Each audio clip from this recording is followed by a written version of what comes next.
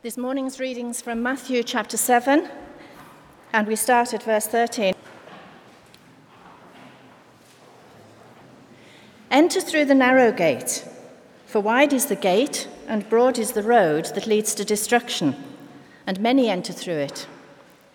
But small is the gate and narrow the road that leads to life, and only a few find it.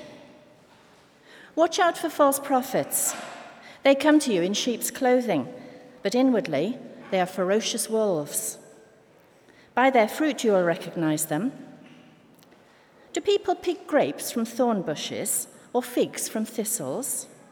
Likewise, every good tree bears good fruit, but a bad tree bears bad fruit. A good tree cannot bear bad fruit, and a bad tree cannot bear good fruit.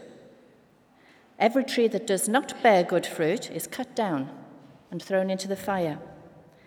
Thus by their fruit you will recognize them. Not everyone who says to me, 'Lord, Lord,' will enter the kingdom of heaven, but only he who does the will of my Father who is in heaven. Many will say to me on that day, 'Lord, Lord, did we not prophesy in your name, and in your name drive out demons and perform many miracles?' Then I will tell them plainly, 'I never knew you. Away from me, you evildoers.' Therefore, everyone who hears these words of mine and puts them into practice is like a wise man who built his house on the rock. The rain came down, the streams rose, and the winds blew and beat against that house. Yet it did not fall, because it had its foundation on the rock. But everyone who hears these words of mine and does not put them into practice is like a foolish man who built his house on sand. The rain came down, the streams rose, and the winds blew and beat against that house, and it fell with a great crash." This is the word of the Lord.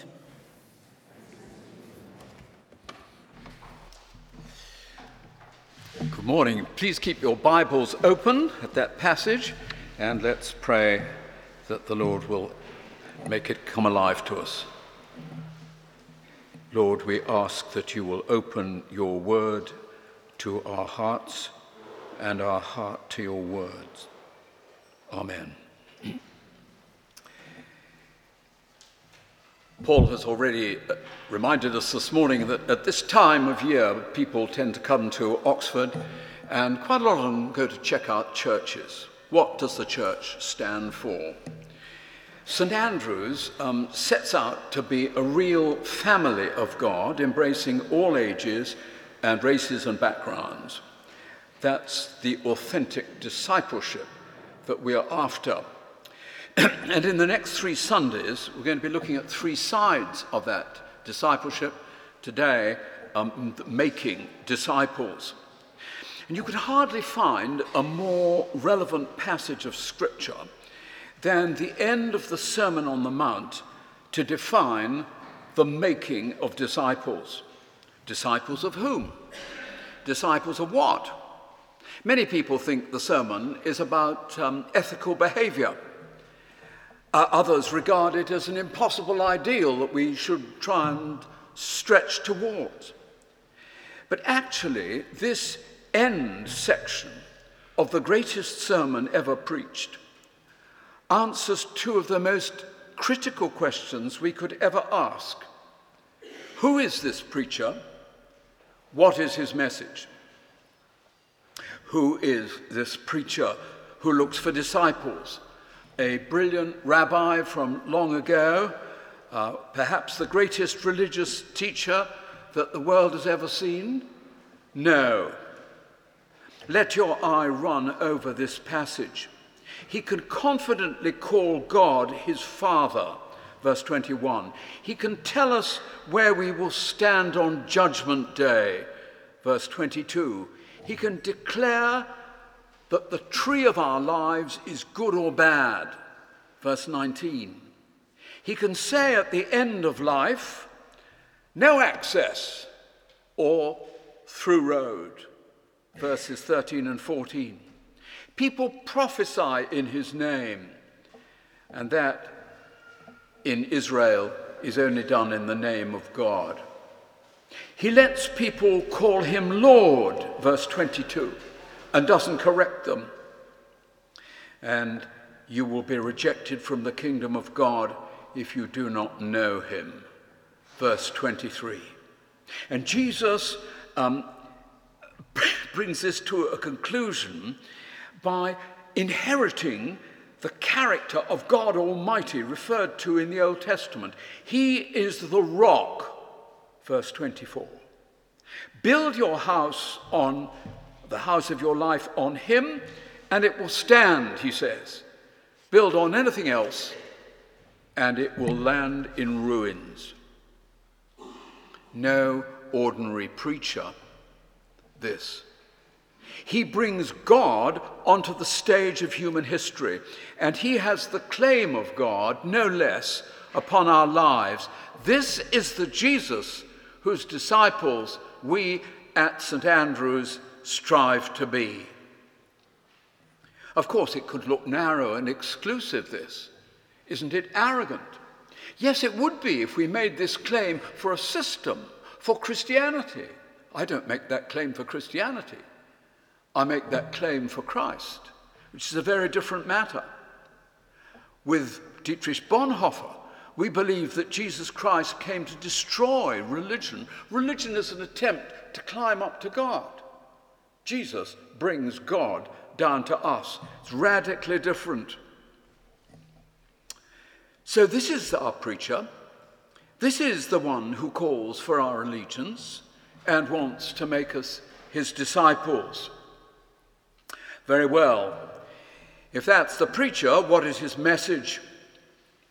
He makes it very plain, drawing on imagery that everybody could understand.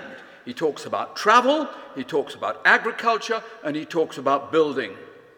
It is actually a devastating challenge in each of those images, and it's brought home to us in three ways.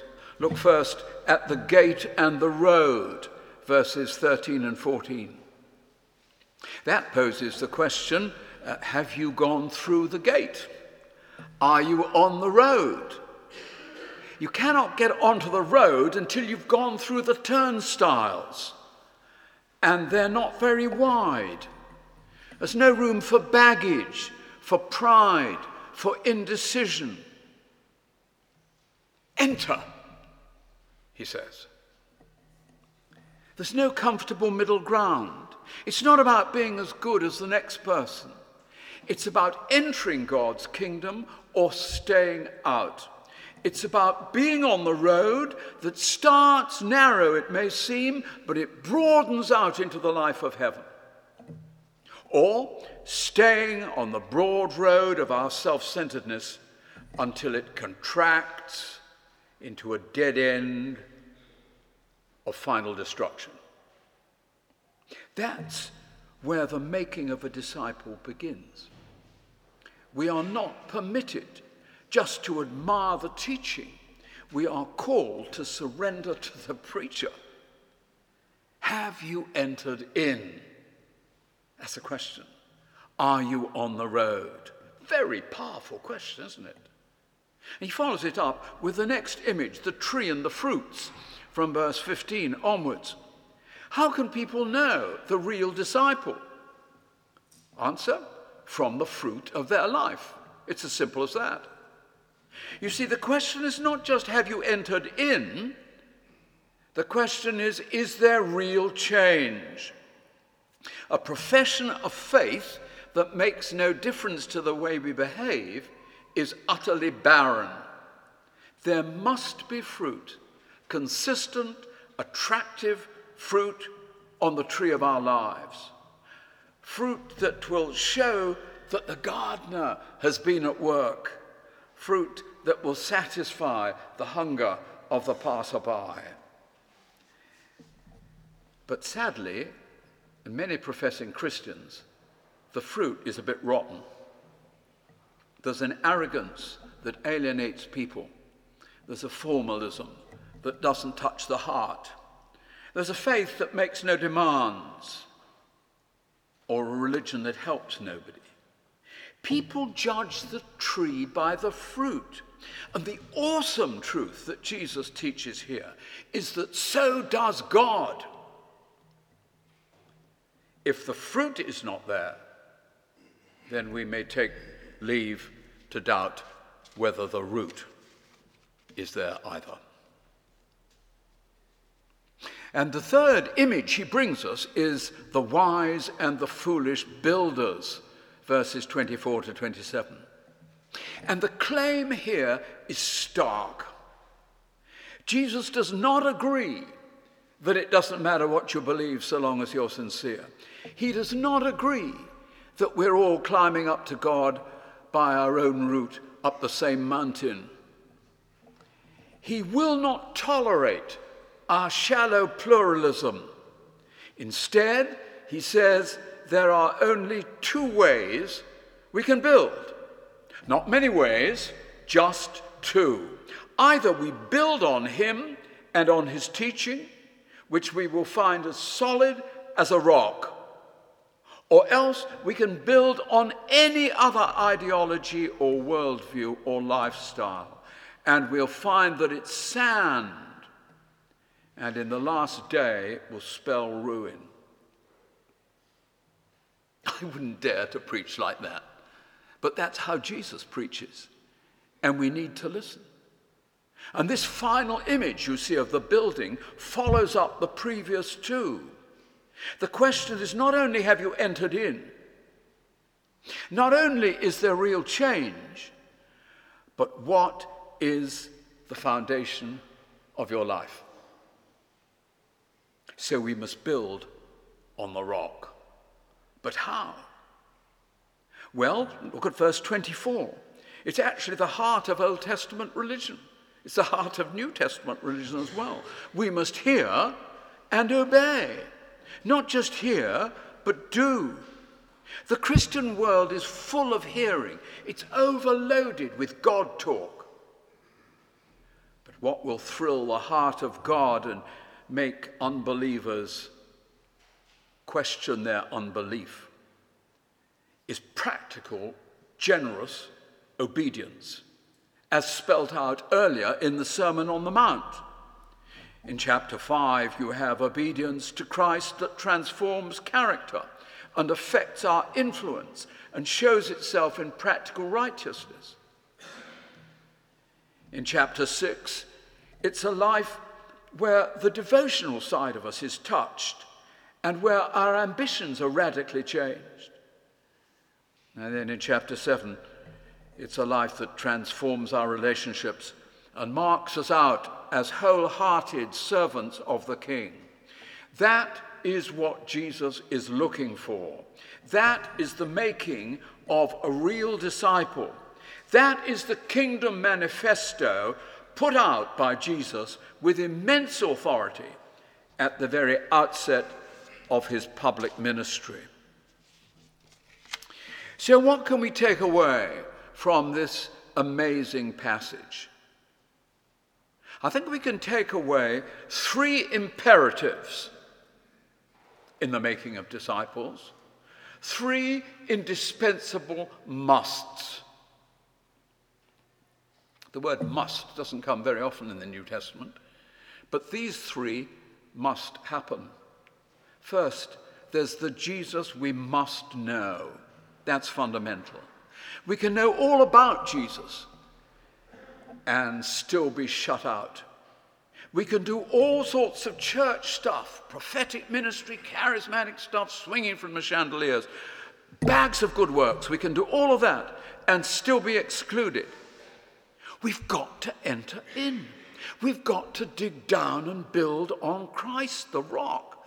We've got to know him. His arms are lovingly extended to us. We've got to tumble into those arms and to do so with awe and gratitude. It's all too easy to know about him. I mean, this story of the two builders, it's in every little painted picture book for tiny tots. Everybody knows about it.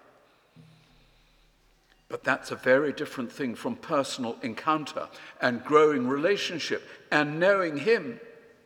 I know a lot about Andrew Strauss, but Andrew, and it's nice to see him back, knows him. That's the difference. And that's where discipleship begins, where we can honestly say, I know whom I have believed. Those awesome words on the day of judgment. I never knew you. Don't risk it. The Jesus we must know. And then it says the next must is the life we must lead. It is no good to talk the talk. We have to walk the walk. Our lives must show fruit which is pleasing to God and attractive to non-Christians. This is not icing on the cake of discipleship. It is the cake itself. And the third must is this, and with it I close. It's the future we must face. Because the wind and the storms of life and the hail will in the end engulf every one of us. We will all die. And Scripture says this, it is appointed to all men once to die, and after that the judgment. And the issue then will be, not have you gone to church, not were you in this or that movement, but do you know me? Have you entered in? Is Jesus your rock, your foundation? If you aren't sure about that, then I urge you to join one of the Alpha groups, which is going to start at the very beginning of October. On the table outside, you'll find invitations to the launch party at a very smart cafe, by the way, called South. You're very welcome to pick up one of these if you are not sure about it. In fact, there's another Alpha, a group meeting somewhere else. I don't know where it is at the moment, but no matter. If you're not sure, this is what you need to get involved in. And if we have entered in, if we have Christ as our foundation, there will actually be a judgment for Christians. The New Testament's very clear about that. It's not about our salvation, but it's about how we have served the one who's called us. The question will be, how have you lived? We're not saved by our good works, but saving faith always produces good works. Works that can survive God's scrutiny on that awesome day of judgment. Let's pray.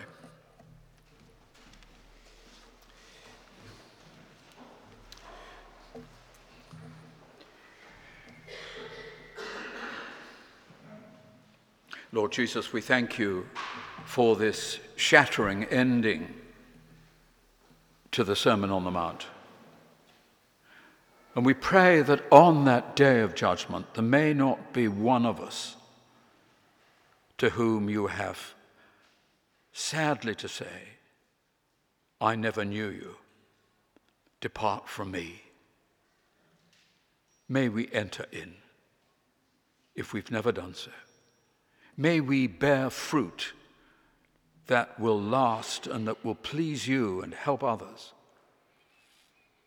And may we build ever more firmly on that rock, Jesus Christ, our Lord. Amen.